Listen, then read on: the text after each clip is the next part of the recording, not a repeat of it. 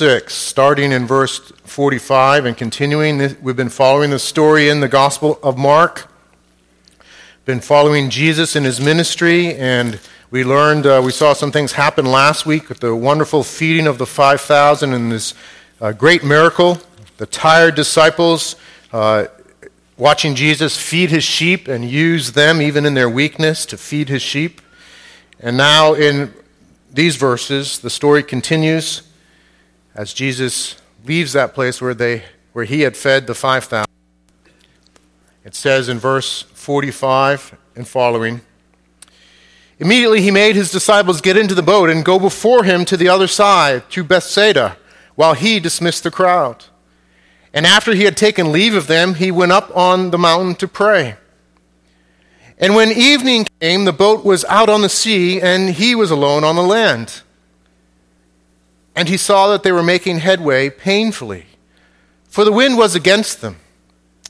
And about the 4th watch of the night, he came to them, walking on the sea. He meant to pass by them, but when they saw him walking on the sea, they thought it was a ghost and cried out, for they all saw him and were terrified. But immediately he spoke to them and said, 'Take heart, it is I. Do not be afraid.' And he got into the boat with them, and the wind ceased, and they were utterly astounded. For they did not understand about the loaves, but their hearts were hardened." Mark 6, 45 to 52, God's word for us. I love this story. There's a lot packed into this, and we're going to dig into it. I love this account of Jesus walking on the water. Perhaps one of the things that Jesus is known for in the broader culture is walking on water. It's kind of an expression that we use to talk about doing the miraculous, doing what is impossible. I love this story because of where it directs us. Us too. Is my mic cutting in and out? I can go without a mic if I need to. This building was designed before mics, so we can work with or without a mic. But I love this story. I love the intent of this story. It really shows us God. It really shows us God the Son. It gives us a glimpse of him. We need to see God. We need to see God more than really we need anything else. And this story, this passage is about seeing God. The other week, Peg and I hosted Jacob Young. And Jacob Young is a student at the Pastor's College. He's interested in serving in New England, so he was here with us for the weekend. We had a great time. And Jacob left his family, his wife Michelle, and his son Owen back in Louisville while he came out here. And his boy Owen's about 3 years old, precocious character.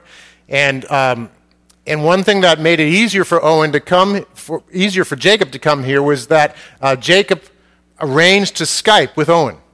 Because Owen likes to see his dad before he goes to bed every night. He wants to just be with his dad. Now the problem was they were in our house, and for some reason Skype didn't work. And I could hear the conversation as I was in the other room. And as Jacob was trying to get the video to work on Skype, the audio was working, so I could hear what was being said. And he just couldn't make it work for some reason. It was, I think, a quirk with the new Apple OS that he had. But I could hear Owen in the background crying. He was really just beside himself because he couldn't see his dad's face. His dad was away from him. He wasn't at home, and he couldn't see his face, and he just cried, and he was just out of sorts. And I think it was 2 nights, actually, that happened. And finally, I think on the 3rd night or at some point, they got the video to work, and Owen was just all joy to see his dad's face before he goes to bed. You and I are like Owen. You and I need to see our Heavenly Father's face. You and I can only really make sense of life and have strength to endure the difficulties and perspective when we see God's face. That's what this story is about. The title of the message is Seeing God. It's really about beholding God and being changed, being transformed. When we see God, everything changes. So let's dig in. let's dig into this story and learn about this. First, I want to talk about the distressed disciples. You guys have been following along the story. You know that they came back from this incredible missionary journey. They went out and they were proclaiming the good news of the kingdom. They were healing the sick. They were driving out demons. They came back, and it was just a wonderful journey, but they were exhausted. And so Jesus said, let's go away. Let's go away to a desolate place, get away from everybody because we're being pressed, hard pressed on every side, don't even have time to eat, so let's go away. They go away to a desolate place, and the crowd follows them, and they can't get away. And Jesus' response is one of compassion. He wants to care for the people. The disciples are exhausted. They're done with people. They're thinking, we want to rest. And that whole story where Jesus comes through and feeds the sheep and pushes the disciples to depend on him. He tells, as we talked about last week, you feed them. So that they would recognize, one, their call, but two, their inability to do what they're called to do. So they would depend on Jesus. That's kind of where the story goes. But then what happens is that Jesus sends the disciples away. He puts them in a boat. He makes them get in a boat and go away. Now, we don't know all the reasons why in Mark, but if we flip over to John 6 and we see what went on in that feeding, because that same miracle is recounted there, we see that the crowd was so affected by watching Jesus feed everyone had their fill, that the crowd wanted to come and make Jesus king. They saw him as Messiah and probably understood that this was a rehashing, a fulfillment of Moses, God using Moses to feed the people in the desert. And so they want to make him king by force. Jesus wants nothing to do with that. He wants nothing to do with being their king on their terms. Now, he is the king. He is the fulfillment. They got it right, but they got it wrong because it was on their terms, their understanding of a military king and a king without the cross, perhaps. Jesus wanted nothing to do with that. And he wanted his disciples to have nothing to do with that, so he made them get in a boat and leave, go out into the lake, and then he dismissed the crowd, and then he retreated as well onto a mountainside. So the disciples go out onto the lake and they row. They're rowing out into the lake, and it goes on. It's late into the night. Jesus is praying. We don't know what he's praying about. He's probably praying for strength to resist the temptation to be a king he's not called to be. Probably praying for his disciples, that they'll get who he is. He wants them to understand who he is. He wants them to understand what sort of king he is. Not the sort of king the crowd wants, but something quite different. Perhaps he's just being refreshed by the Lord. But time goes on, and it says that at the fourth watch of the night, he sees that they're struggling. They're out on the lake. Now, we don't know whether he can see them literally. He can look out from the mountaintop and see them struggling in the wind, or prophetically. But a fourth watch of the night, that's like 3 a.m. to 6 a.m. They're out on the lake struggling. They're making progress painfully against the wind. So if you put things together, guys, they've been out on that lake probably for hours and hours trying to make progress to get across the sea. They're rowing against the wind, and Jesus sees them out there. They're in that boat that they were in earlier in the storm, and the boat that they're in often, the boat that Jesus teaches from. This boat probably about 25 feet long and could use a sail, but also had oars. They're in that boat. They're rowing against the wind in that boat. What do you think it was like to be one of the disciples in the boat at that point? What do you think they're thinking? What do you think they're going through? Just think about it, okay? Jesus promised them, or didn't promise, but said, let's do a retreat. And they're exhausted. They're ready for a retreat. They've just gone and had to feed the 5,000. They had to pick up the breadcrumbs. And there's still no retreat. There's still no rest. And now Jesus says, get in the boat and go back. And now they're in the boat and they're rowing. And they're rowing against the wind. I think they're probably thinking things like, what happened to that retreat that we were supposed to go on? Or, last time we were in the boat, the other time we were in the boat, Jesus was asleep, and the storm came. This time he's absent. When is this thing going to work? When are we going to have an easy boat ride? Or maybe they're thinking, I just don't know if I'm up for this apostleship stuff. It's just a roller coaster. We go out, one day we're delivering people from demons and healing people, and the next day we're rowing against the wind and we're having to face all this crazy stuff, picking up breadcrumbs, rowing against the wind. I'm not sure if I want this. I think they probably were thinking something like that. Maybe you're thinking, no. If I were there, I wouldn't be saying those things. I would be saying, let's trust in the providence of God in our circumstances. Or, He gives and He takes away. Blessed be the name of the Lord. Right? I mean, you would be thinking that. Maybe you would, and good for you. Good for you. But I think at least you'd be tempted to think those other things and say those other things. I know for me, I would be. Because when I'm having to row against the wind, that's where my mind goes first, not last. It goes there first. Yes, I perhaps eventually get to He gives and takes away, blessed be the name of the Lord. But at first I'm like, Lord, what's the deal here? This is not what I signed up for. This is not what I expect.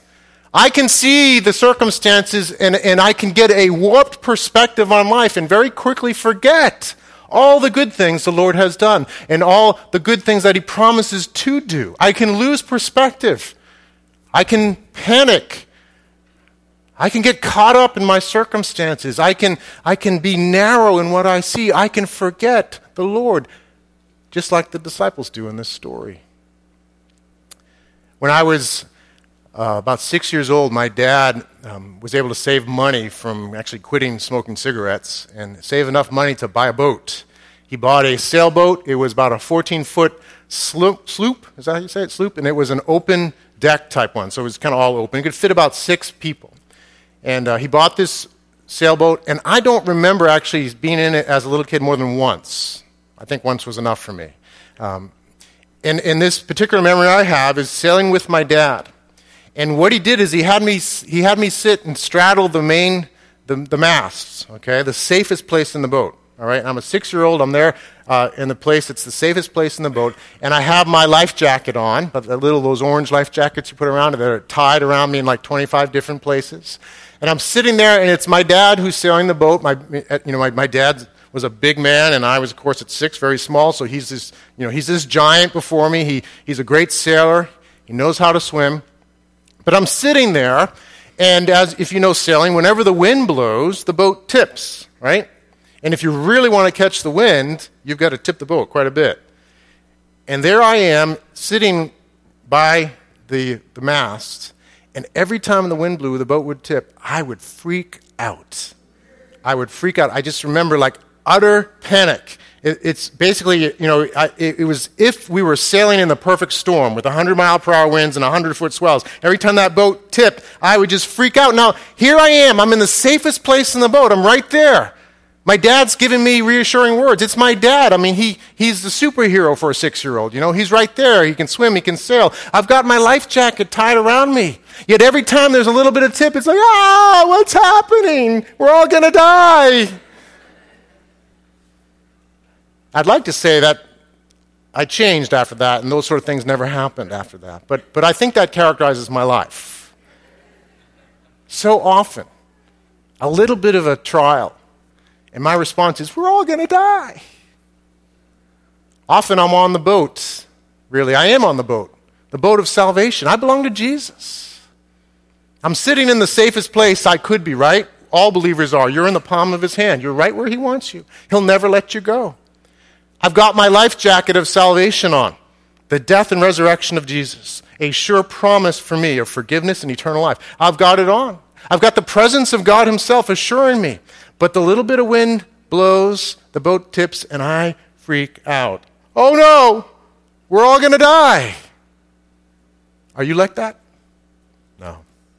I think so. I think we all struggle at times like that. We are all like the disciples. We are at times rowing against the wind, and those circumstances take over. They define how we feel. They define who we are. They define how we think about God. It's really the human condition and our weakness. And if you are like this, I think you are, this story is for you.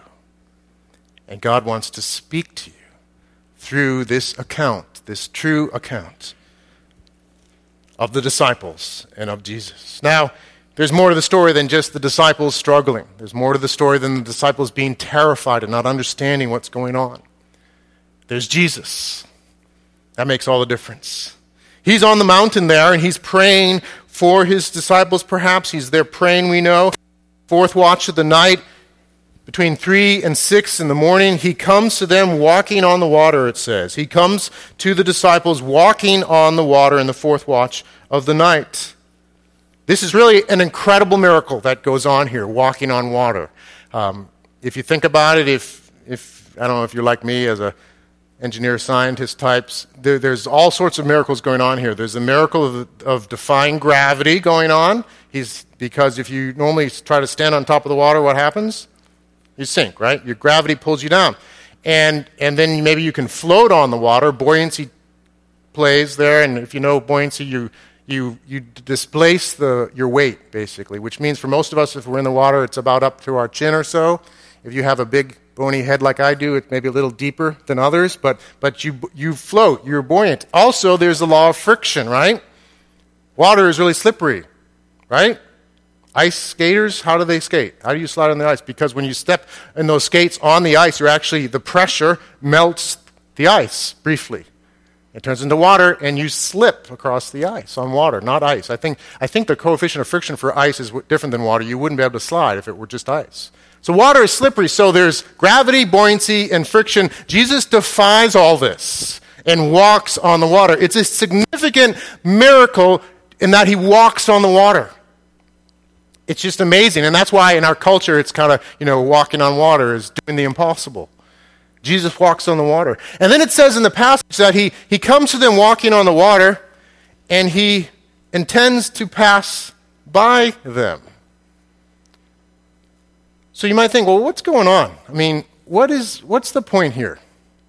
Walking on water.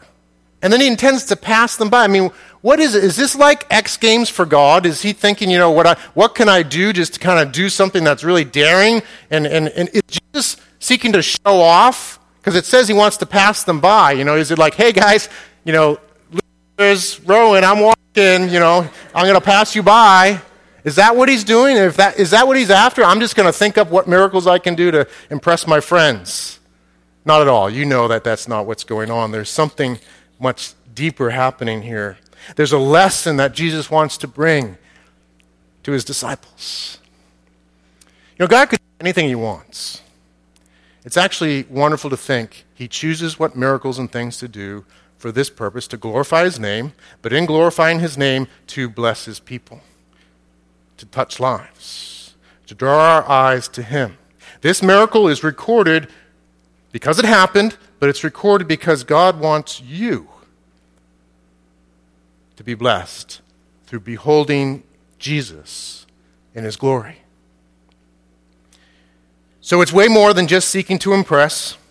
He has goals in this. So let's dig in a little bit to what is going on so we might understand God's purposes. First off, in Scripture, water and the waters represent things that are chaotic and dangerous. Water, for us in our culture, the ocean is a nice place, right? We like to go there. We think of it often as tranquil, sometimes powerful, but it's always just kind of enjoyable. In the Scriptures and in Jewish culture, oceans represent something that's dangerous and chaotic. Something that's unknown, something that's capricious. You don't know what's going to happen when you're on the ocean. You could die at any moment. There's all this stuff deep down underneath the water that you don't know about. It's mysterious. It's dangerous. That's an important theme to understand, and that will help us understand many things in Scripture. Partly why in Revelation it says there's no more sea is not because necessarily there's no more sea. There might be. But the point is there's no more of this chaos. There's no more of this dangerous unknown. And so when Jesus walks on the water, he is demonstrating something about his nature. In Scripture, God walks on the water. It says, and we can put these verses up, Job 9. It speaks of God. It says, who alone stretched out the heavens and trampled the waves of the sea and made the Bear and Orion, the Pleiades, and the chambers of the south. Part of God's majesty is that he walks on water. He rules over the chaos. He knows the mysterious fully. He walks on water. Psalm 77 as well. Your way was through the sea, your path through the great waters, yet your footprints were unseen. This is referring to going through the Red Sea, but the same idea of God walking on water. He rules over chaos. He rules over danger. So when Jesus is walking on the water towards the disciples, it isn't just showboating. He's demonstrating in an unmistakable way that he is God who rules over all circumstances, who rules over all seeming chaos, who rules over all danger. There's other things in the passage as well that help us understand what's going on. It does say here that Jesus intended to pass them by. It's actually just two words in the original language. Basically, he intended, one word, a verb for that, and the other word is to pass.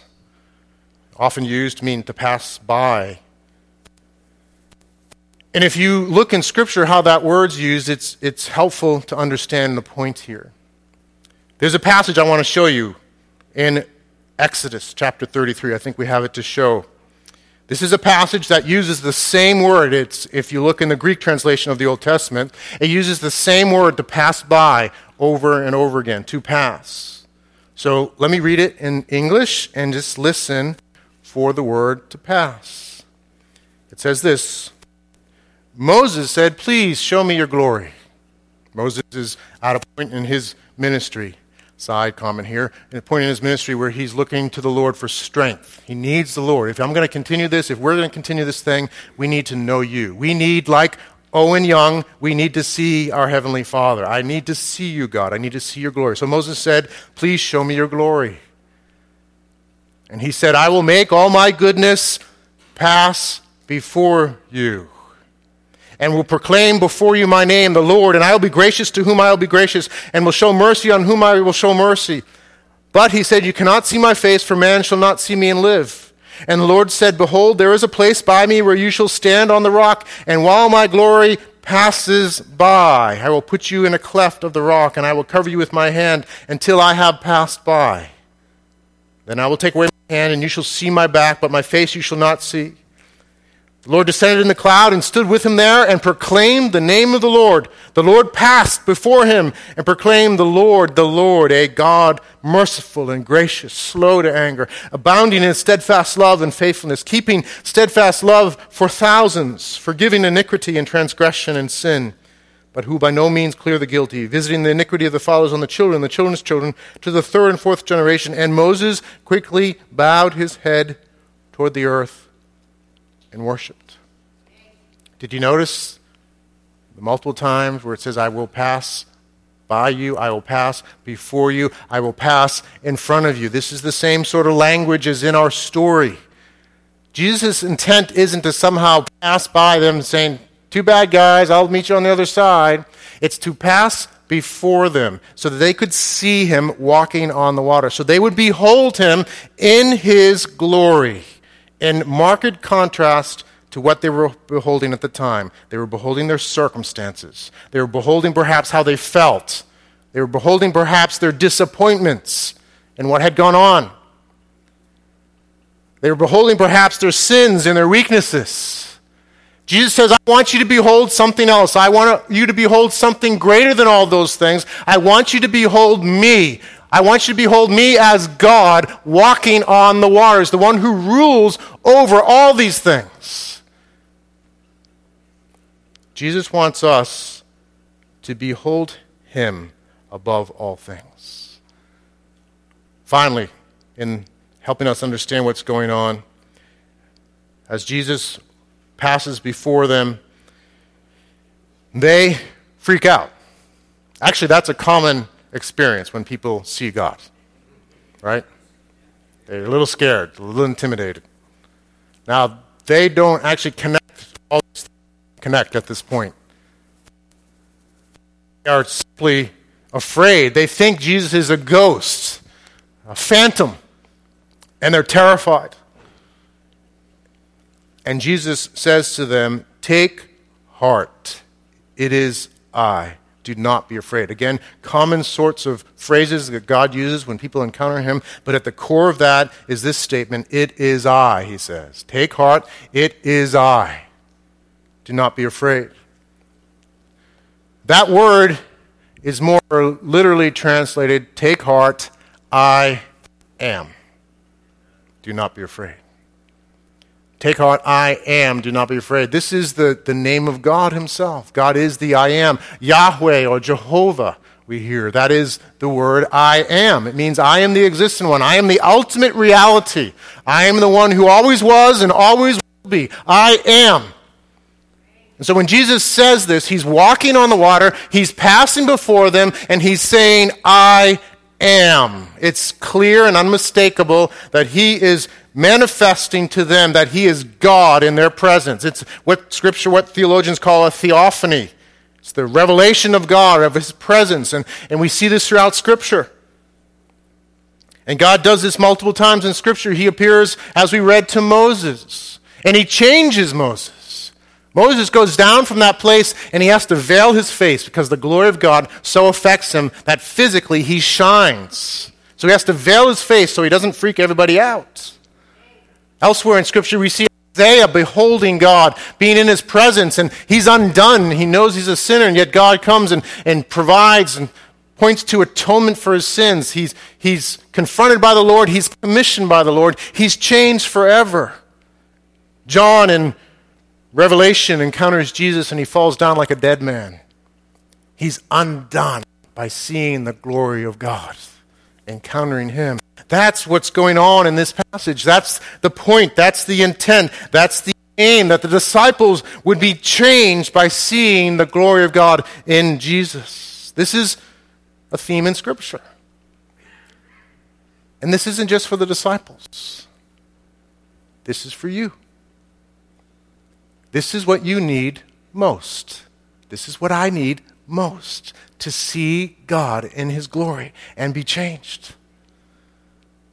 1 John 3 teaches us that when we see him, we will be changed. It says this, Beloved, we are God's children now, and what we will be has not yet appeared. But we know that when he appears, we shall be like him, because we shall see him as he is. At his appearing, we will see him in his glory, and it will transform us.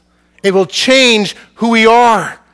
It will alter our perspective on life.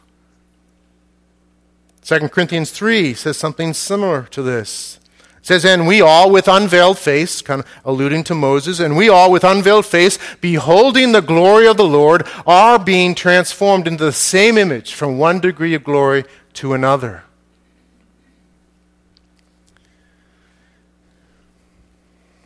I would submit to you that you and I live a delusional life.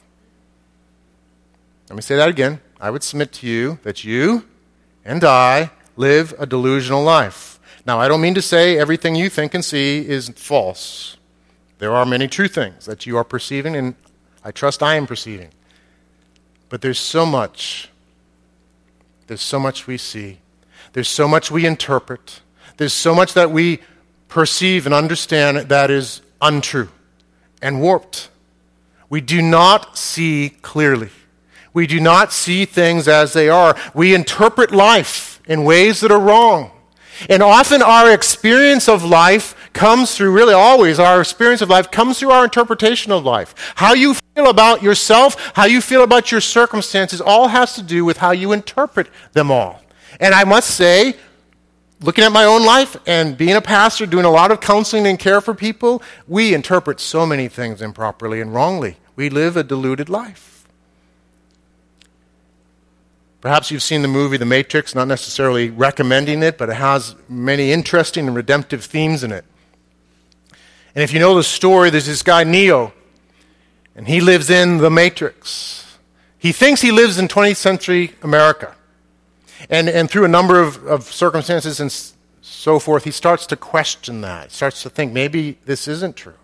Maybe there is such thing as the Matrix. And the way the storyline goes, he ends up meeting these people who guide him, and they end up giving him this pill, the red pill. You remember, you take the red pill or the blue pill if you saw the movie? He takes the red pill, and that pill somehow removes the veil of how he sees things. And he realizes that the truth is that he doesn't live in 20th century America. He's actually a prisoner of post-apocalyptic evil robots, more or less. And he lives in their world, and they control his mind somehow and create this perception of reality that he's assumed was truth always. And it isn't until the red pill comes that he realizes it's false. I think we are a lot like Neo. We have perceptions about what's important, what we should think about ourselves and reality, how we should feel about things, how we should live. We have these perceptions. Yes, indeed, many of them are true, but so many are false. Particularly when we find ourselves rowing against the wind, like the disciples, we can start interpreting things in a false way. We start thinking in terms of disappointments and trials and this person or that person who did me wrong. Or where's God? All those things, those interpretations are often diluted. What's the answer? What is the red pill? God in his glory. That's the red pill. Beholding God, beholding Jesus Christ in his glory. That's what the disciples needed here. They needed to see this ultimate reality. They needed to see God and who he is. They needed to have their perspective changed. They needed to have their reality altered by not beholding the wind and the waves and their disappointments, but beholding Jesus who walks on the water, who is God in the flesh, who rules over all, who is the I am. To behold God who rules over all creation. A God who designs circumstances and hardships to work good for his people and glory for his name. A God who came to the earth as a man to live a righteous life, to live humbly and in love, and then would take that life and offer it up on the cross to pay for sinners, to pay for our sins. That's incredible. That's just amazing. If I were given, how would I create a God that would be glorious? I wouldn't do it that way. This is glorious. This is the wisdom of God in all his glory. He would come to die for our sins. So that if you behold him and see his glory and turn from your sin and self-effort and turn from your self-defining of reality and say, you know what, I've been wrong. What is most valuable is not what's most valuable. God's perspective is entirely different. If you would see him in his glory, in all of his glory, and particularly as that glory is most shown in his death and resurrection, dying for our sins, to pay their penalty, to satisfy the holy justice of God. For the wages of sin is death. Our sins are cosmic offenses against a glorious God. They are insane. They are ridiculous. They imprison us. And yet he came in his glory to free us, to provide for forgiveness. That if we would look to him and put our faith in him, we would find forgiveness in him. And it is promised and guaranteed in his death and the fact that he rose again on the third day, alive forevermore. This is God in his glory who is presented to us. And when we put our faith in him, he becomes our God. Our sins are paid for. He is the one who's there, and he is committed to us to show us his glory and change us. What you need more than anything else, more than answers to your circumstances, more than satisfactions to your disappointments. Now, God cares about all that, don't get me wrong. He's amazingly kind and compassionate. But you need something better than answers to your circumstances. You need to see the glory of God. You need to see God. That's what you need most of all. And in seeing him, to know him and to be changed forever, to have your reality adjusted by him. That's what this story's about. That's what's going on here. The disciples need to see God. You and I need to see God. For when we see him, everything changes. Now the disciples, it's interesting to note, didn't get it quite at that point.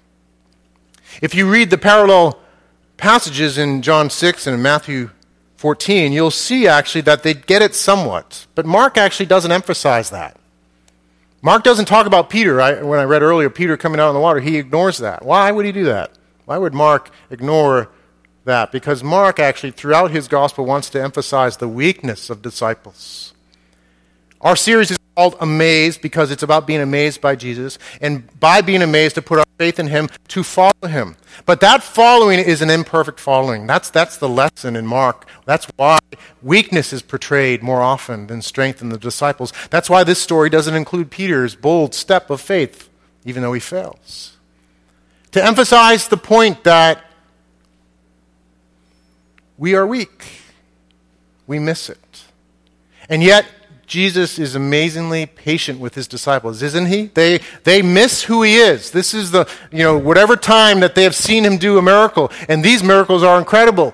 And yet he's still with them. He still gets in the boat with them and cares for them. Yet their hearts were hardened, it says. That's a phrase used in Scripture for people who do evil things like Pharaoh and the evil kings of Israel. To have your heart hardened means to be resistant. It means to be opposed to God.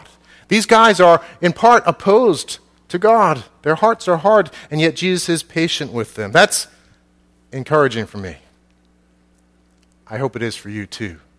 Because the reality is we struggle. We struggle to behold God.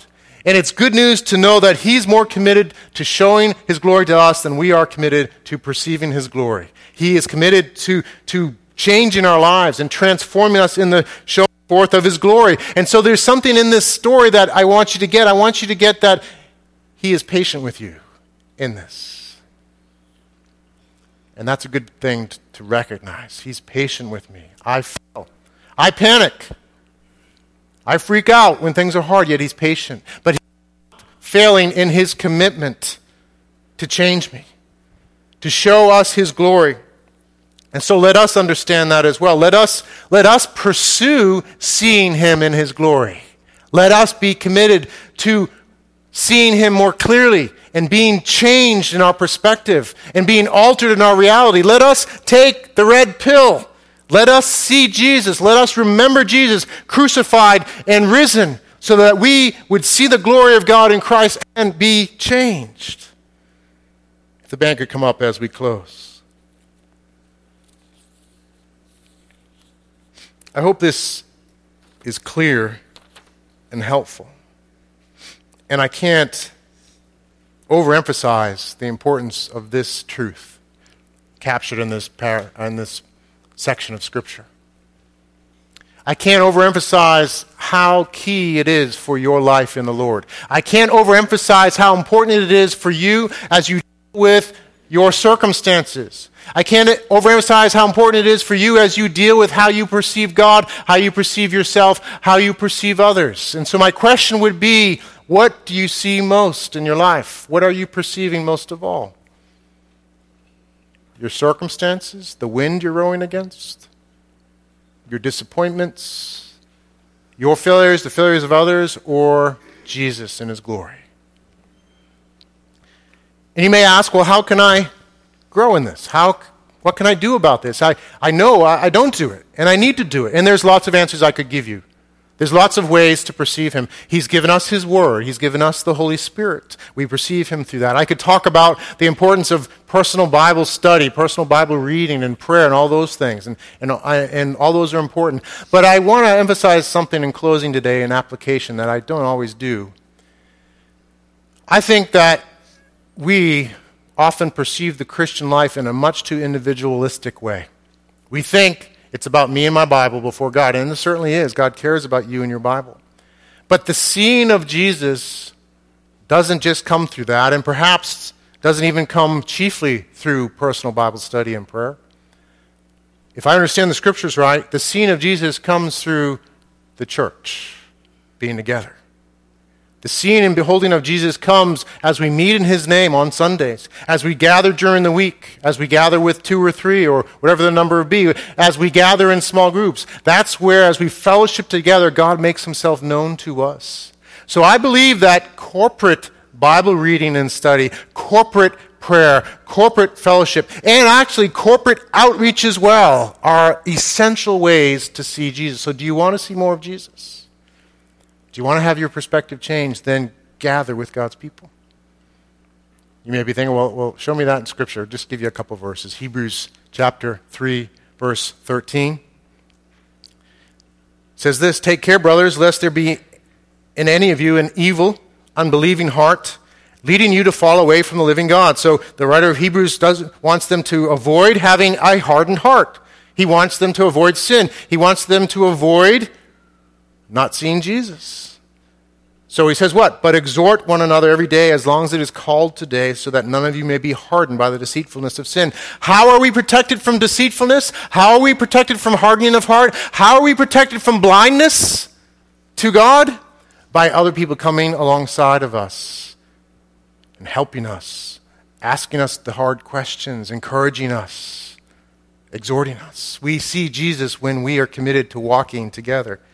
Another verse, to see Jesus, to put him on display to us and to the world comes by being together according to John 13, 34 and 35. Jesus says, "A new commandment I give to you, that you love one another, just as I have loved you. So also are you to love one another. By this all people will know that you are my disciples, if you love one another." When you guys get together, when we get together, we are to love one another, and through that coming together and loving one another, Jesus is shown. It's shown so that all men will know we're his disciples. They would look and say, "Hey, there's something different about these people. I see Jesus. These must be his followers." I could show you other verses as well. I want you just to consider that. And I know many of you are involved and you're connected. That's great. There's some who are not connected well enough. And perhaps as you think about your struggles, you're thinking, "I just need to read my Bible more." Oh, please do. Read it as much as you can. But for you, I think perhaps what you need to do is plug in to this church or another church more. To be at small group, to develop relationships, to walk together, to do outreach together, because that's also how we see him as he works through us in mission. So I just want you to consider that as a way among many to see Jesus more. See, truly seeing Jesus changes everything. We need to see him. He wants to show himself to us. Let's pray. Lord, as Moses prayed, we pray, Lord, show us your glory.